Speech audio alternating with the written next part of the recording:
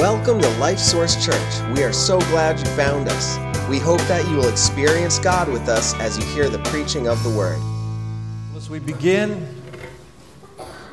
today, and actually we continue our sermon series entitled Give, but give with a question mark. Because we want to know, why are we supposed to do it? How do we do it? How much are we supposed to give? All that kind of thing. But I was just thinking here as we were worshiping, and the idea of why give, that question. Why give? It's really the answer, the simple answer. There's plenty to look at and learn. But the simple off-the-top kind of answer is this. It's wrapped up in what we believe God has given us to do. So let's just do a quick review of that. Three things that we do as a church family, because we believe God wants us to do it. The first one is what? Okay, you guys out there, right? Here we go, right? You're on the right track. That's it. Ready? We surrender to the Lord. Secondly, we grow to be like the Lord. And third, we tell others about the Lord. Well, we give, and it's this idea of surrender and bowing ourselves before God and worshiping Him. We're saying, God, all of us, all of my life, everything that I am is yours. It's to honor you, and that includes my money. And so I give as an expression of that. And then God so loved the world that He did what? He gave His only begotten Son. He who was rich became poor, that we who were spiritually poor might become rich. God is a giver and a generous giver. And so we give because we want to grow to be like Him. And then the third thing we do is we tell others. How many people right now, just think in your own heart and mind, how many people do you know that do not know Christ and are headed for a Christless eternity? Way too many. So we give. So around here we can reach people for Jesus, and around our region we can reach people for Jesus, and around the world we can be involved reaching people for Christ. Plenty of reason to give. Father, I pray as we look into your word again about another reason to give, that you would speak to us, that we would get some clarity about this, that you'd change our hearts, confirm our hearts, whatever needs to happen, Father, for us to honor you in this area of our lives. And we prayed in Jesus' name. Amen. So we started this series last week and asked, why give? And there's two parts to that. We're doing the second part today. But the first part dealt with the heart. And we saw last week that there is an inseparable heart-money connection in our lives. Remember, money, how much of your life does money impact? Pretty much everything that you do, there's a money impact there somewhere. And so Jesus said that where your treasure is where your heart's going to be. And that runs two directions. One is it's a really good way to evaluate yourself, because you can look and say, where is my heart? How do I know where my heart is? Well, one really good way to know where your heart is to look, what's happening with my money? Where's my money going to? What's it doing? And so we look, and not just giving, but all the way around. What are we doing with our money? And we can evaluate and say, okay, is my heart where it ought to be? So it's a really good way to evaluate. But then you can also ask this question, now where do I want my heart to be? Where should my heart be? And I know something about you today. I know something that if you have received Christ as Savior, that deep down inside, you want your heart to be where it's supposed to be. Now, you may have struggles and fears and all sorts of stuff that goes along with that. But I know that's where you want your heart to be. Well, if you want your heart to be in God and the things of God, then give to those things. Invest your money in those things. Invest your resources in the things of God, in the work of God. Because where you put your treasure is where your heart's going to end up. So we started with that last week. And so this is where giving comes into that, because giving is a powerful way of keeping your heart healthy and in the right place. Okay? So giving will do that for you. And then this brings us today to another big picture kind of thing related to giving. And let's take our Bibles and turn to 1 Kings. Page 411 in the Bible that's in the pew, and we'd encourage you to follow along with us. Excuse me. And for those of you who may be listening to this message later online, if you're able to, we'd encourage you to as well open up a Bible or a Bible on your phone and follow along with us. 1 Kings chapter 17. God has led Elijah, his prophet, his spokesperson. At this time, God was speaking to the world through his prophets. Elijah was one of those. And he speaks to the evil king Ahab and the nation that's not following God and says to him, God has determined it's not going to rain. Not going to rain for 3.5 years. And sure enough, it stopped raining. And a famine comes in the land, big problems. And Elijah has to run and flee because Ahab wants to find him and take his head off. And so Elijah is in hiding. God is providing for him miraculously the food that he needs. And then we get down to verse number 8 in this chapter where our story picks up today. And it says this, Then the word of the Lord came to him, saying, Arise, go to Zarephath, which belongs to Sidon, and dwell there. See, I have commanded a widow there to provide for you. Go there, Elijah, I'm going to provide for you. I've already prepared someone's heart to respond to you. Verse 10. So he arose and went to Zarephath, and when he came to the gate of the city, indeed, a widow was there gathering sticks. And he called to her and said, Please bring me a little water in a cup that I may drink. And as she was going to get it, he called to her and said, Please bring me a morsel of bread in your hand. So she said, As the Lord your God lives, I do not have bread, only a handful of flour in a bin and a little oil in a jar. Now let's just stop right there. Remember, this is a famine, serious famine in the land. Okay, she just doesn't have. And then she says this is how desperate it is. And see, I'm gathering a couple of sticks that I may go in and prepare it for myself and my son, that we may eat it and die. Because we have nothing after this. After this, it's all gone. And Elijah said to her, Do not fear. Go and do as you have said, but make me a small cake from it first, and bring it to me. And afterward, make some for yourself and your son. What would you think? Hey, listen, I've been out of a job for a long time. Unemployment has run out. I just have just enough money to go down and buy some milk and some bread, maybe some cereal, and that's all we're going to have. I don't have any way to have any money next week or any food next week. I don't know how I'm going to feed the kids. I just don't know. Some of you have been in that situation. I've been in that situation. And then along comes Elijah speaking for God and says, Don't be afraid. Give what you've got to me. That money that you're going to go buy that last bit of groceries with, give it to me. God will take care of you. I mean, just from a natural human perspective, how does that hit you? Like, what? That's crazy. Okay? Let's read on here. Verse 14, this is Elijah continues to speak for the Lord. He says, For thus says the Lord God of Israel, the bin of flour shall not be used up. But Elijah, you don't understand. There's only this handful in there now. What do you mean it won't be used up?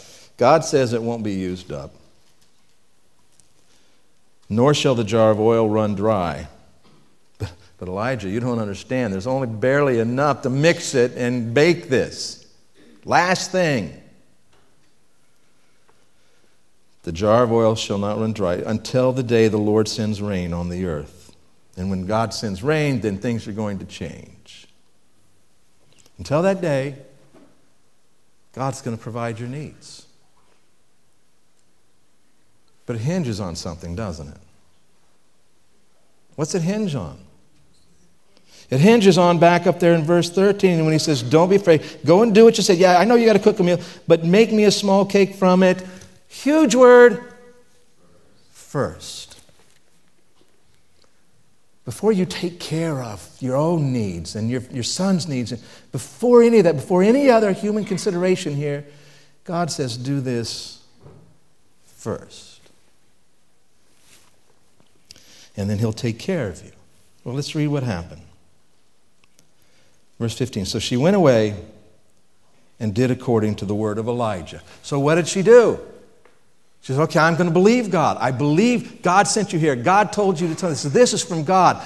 I am going to believe God. In fact, not only am I going to, I do. She went away and did according to the word of Elijah, and she and her household ate for many days. The bin of flour was not used up, nor did the jar of oil run dry, according to the word of the Lord, which he spoke by Elijah. And I don't know how this went. I don't know how it worked out. But I just got this picture that so she made this cake and oil for Elijah, and she used it all. And she came and did what God said. And then what did Elijah tell her? He'd already told her. He said, good, I want you to do that. Go make something for your son and you. But make for me first.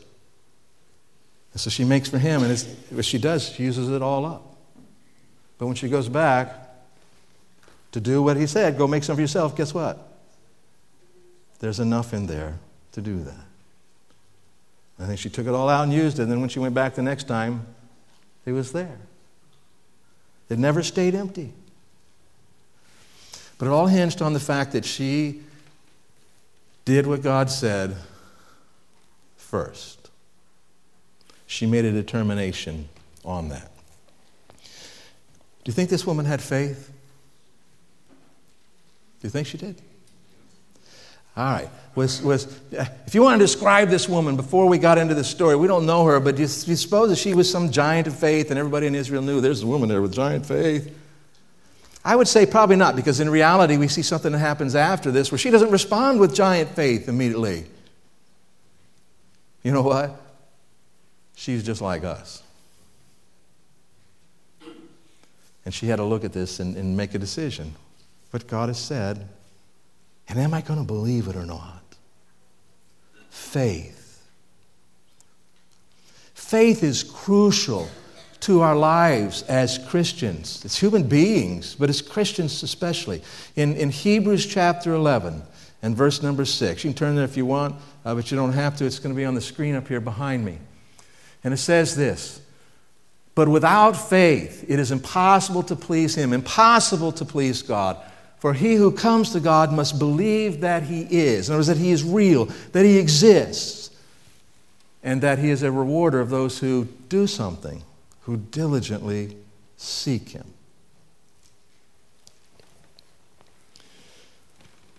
And it's impossible. That's a big word, isn't it? It is impossible to please God without this faith. And so, did this woman believe that God existed?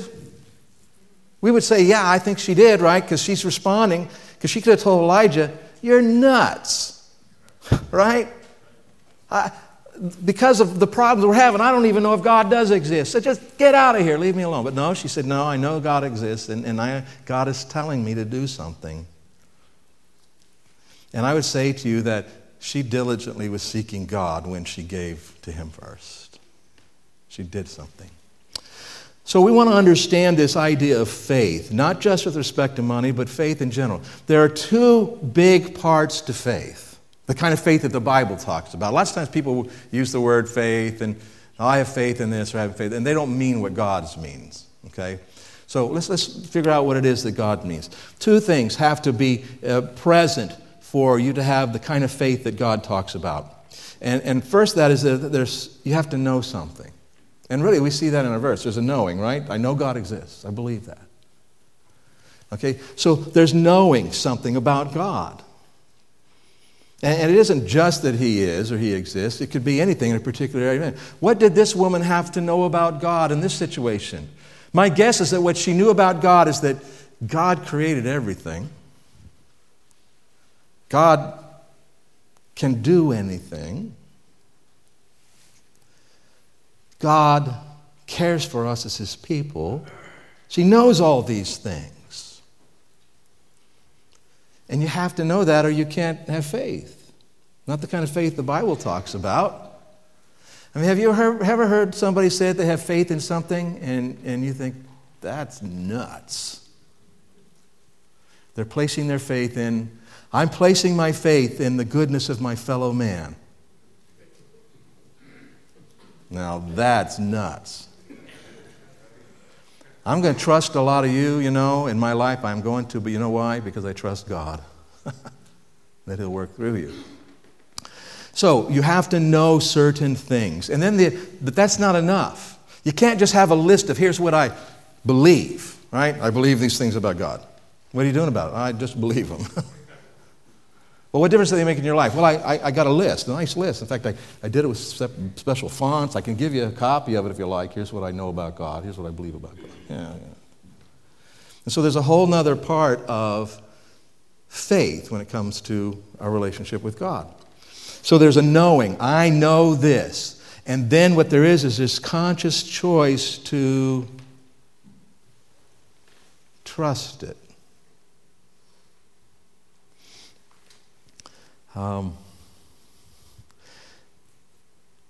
I remember over the years, in fact, just recently, we repainted in our living room. And there's a place you walk in, I have a split entry, raised ranch, and so it goes downstairs and then goes upstairs, and the ceiling is a long ways up there, and we had to get up there and try to paint. But the problem is that, I have a ladder that only reaches so far, even though it's one of those, ones that you can do different lengths, and I'm up there trying to do this. And finally, I can't reach it. There's this space about this wide I can't reach, and about this tall. You know what I'm talking about, my house, right, Dave? Yeah. So, brainstorm. I had a 2x8, and I set it on one end, on the ladder, and set it on top of the other end, where I have a railing. I said, I'm going to climb out on that thing. And I thought about it for a little while. I told Glenda, would you hold this here while? And she says, you're not climbing out on that thing. Yes, I am. I got to do this. Especially now that you told me not to climb out on it, I got to climb out on it. Well, I did. But it's just very tentative stepping out. Is this going to hold me, right? Leaning against the wall and saying, hold on to that, because I didn't want the board to go, and me go. So it worked. We got it done. But the idea is, there was this thing in my mind that says, okay, a 2x8, this length, it's not that long. I know something here. This 2x8 will hold me. Okay?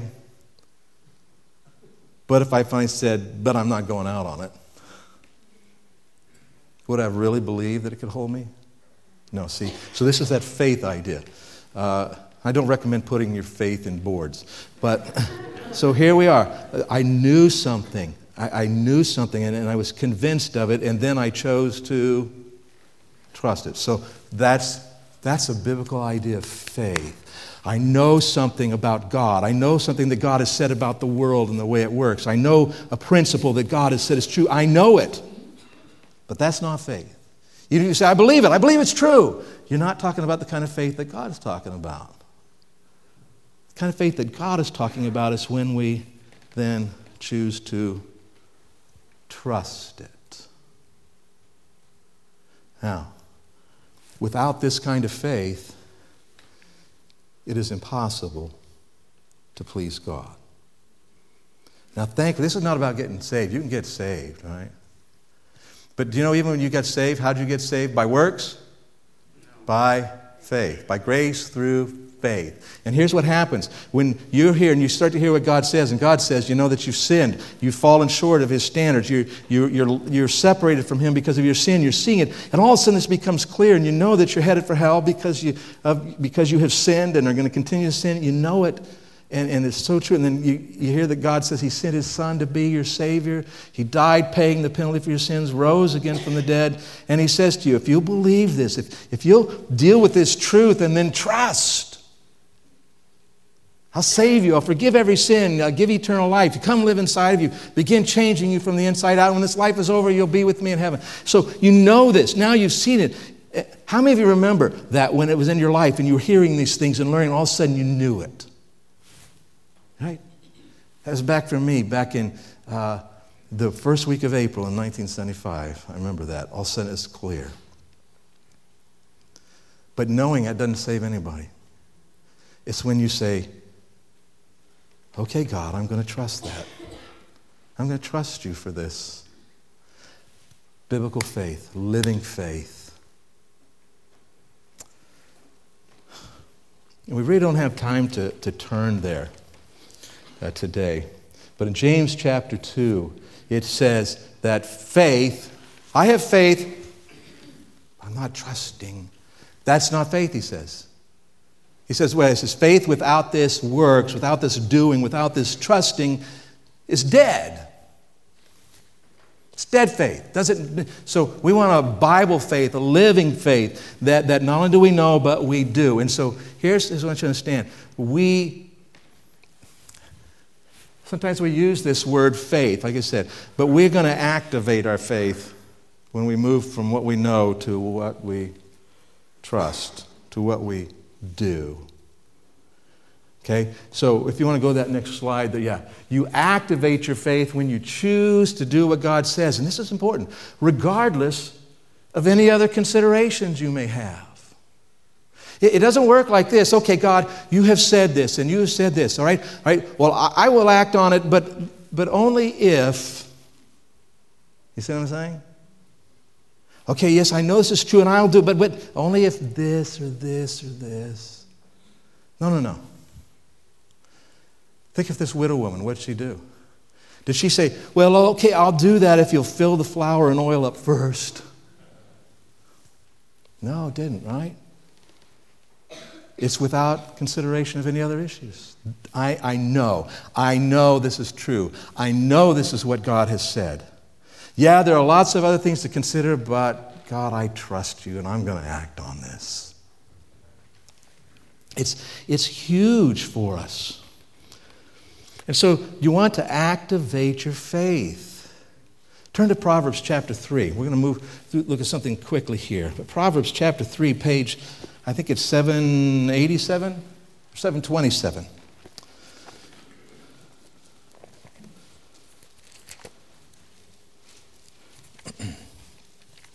Real well-known passage of Scripture for a lot of us. If it isn't, it will be in your life at some point. Proverbs chapter 3, starting in verse 5. We get this idea. Trust in the Lord with all your heart, and lean not on your own understanding. In all your ways acknowledge Him, and He shall direct your path. So this idea of this trust thing, we're moving from knowing to trusting. We're moving from knowing to trusting. He says, don't lean on your own understanding in all your ways. Notice, without any consideration, anything else, you line your life up with this. God will direct your paths. Then he says this, do not be wise in your own eyes. You know how, when you're wise in your own eyes, you know what you're doing? You start figuring it out for yourself. Okay, so this is what God says in this area of my life, whether it's my money or my marriage or my work or whatever. I'm looking at this and I'm saying, okay, this is what God says, you know. But I don't think He really means this. I think what He really means is that. And you don't have to be that committed. And you don't need to take that step. It's only, you see what we're doing? We're being wise in our own eyes.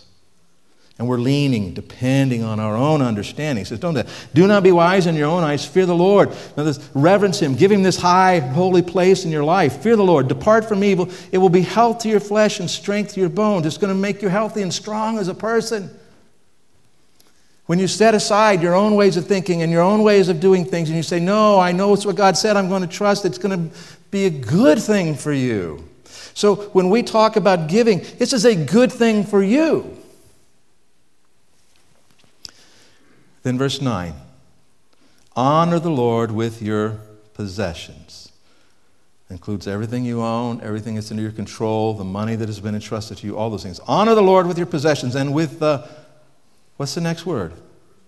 first fruits of all your increase. So let's just stop right there. This is where we get to this faith thing. This is where we get to the same thing that the widow woman experienced. Yes, go do what you're going to do, but God says, do this first. Well, here he says, honor the Lord with your possessions. Okay, I'm going to use all my money, the way God wants. I'm going to honor with him. And he says, oh yes, and give me the first fruits. And the first fruits was this. In their culture, if it was an agricultural economy, and so they're counting on this. And when those first things grow up, and it's the first part of the harvest. And so you harvest that first. Do you have any certainty that you're ever going to harvest anything else? Hailstorm hits tonight. Battering rains hit tonight. The locusts show up. You have no guarantee at all. But what has God said? Honor me with the first fruits. And that was their law. They gave God what came first. And what is that but a huge act of faith? I know something. I know who God is. I know what he's like. I know what he said. I'm going to do this regardless of any other consideration. Do it first. And what does God promise? So your barns will be filled with plenty and your vats will overflow with new wine. And I do not believe the Bible teaches that if you give to God first, he's going to make you rich with money. He might. But that isn't what he's telling us. He's saying you're going to have what you need. You're not going to die. God is going to take care of you when you put him first. And so we see this progression in the widow's life and us in faith and here. And the first is this, that God is trustworthy. Is he? If I were going to look at your life to determine whether or not God is trustworthy, how would I know?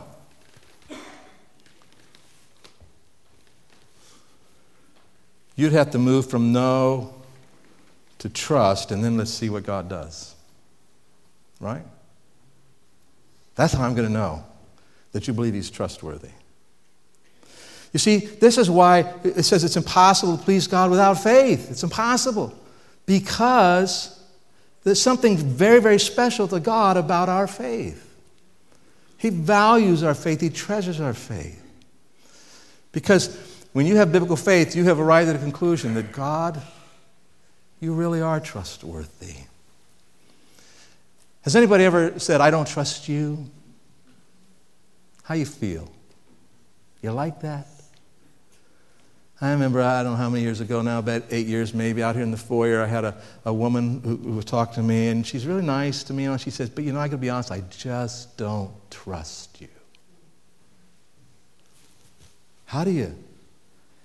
And then she went on, was thankfully explained to me, it's not you, it's because of what's happened in my life, But still, what do you mean? Well, how does God feel then? You think, we say, okay, here's what God says, we know this, and then there's a trust. I'm not going to do it. What if we just told God? You're not trustworthy. I can't trust you. So God values it when we say, you know what, God, you said this and I know it's true, and without any consideration of anything else, just because you have said it, I'm going to do it. I'm going to trust you because you're trustworthy, God. God is trustworthy. And I say this, I'm going to trust God. And then I get over here and say, I am trusting God. Okay? I know that this board will hold me. I'm going to get up on that board. I'm on the board. That's what I'm trusting, isn't it? It's the same thing with whatever God has said to us. And so this is where giving comes in for us in the area of faith.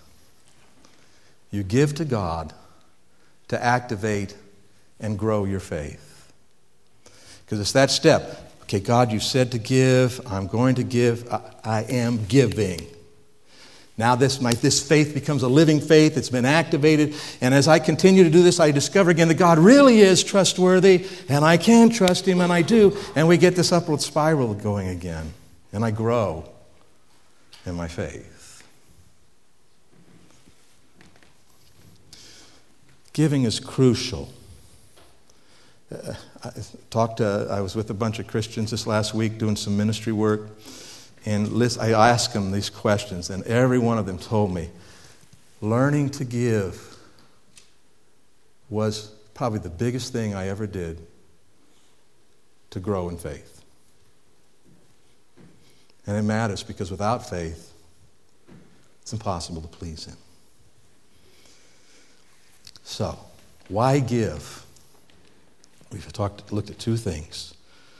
The first one is this: why give? Because it's going to keep your heart healthy and in the right place. And then you want to give because it's going to activate and grow your faith. And God will be pleased. And so will you. So will you. Let's pray. Father, thank you for your word and that you tell us things that we need to know, things that are counterintuitive to us, things that we wouldn't figure out on our own. And you told us here that giving is such an essential part of a life of faith. And I pray that we'll open our hearts to you on this, and we just won't hold back. We'll say, wherever we're at, maybe we already know what to do and just need to step out and do it. Maybe if there's folks here today, Father, don't know what to do, I pray that they'll stick around and be here and learn what to do so they can take those steps of faith. Thank you especially that you sent your Son into the world, and by faith we receive him, and that you give us the ability to believe the gospel. And I pray this in Jesus' name. Amen.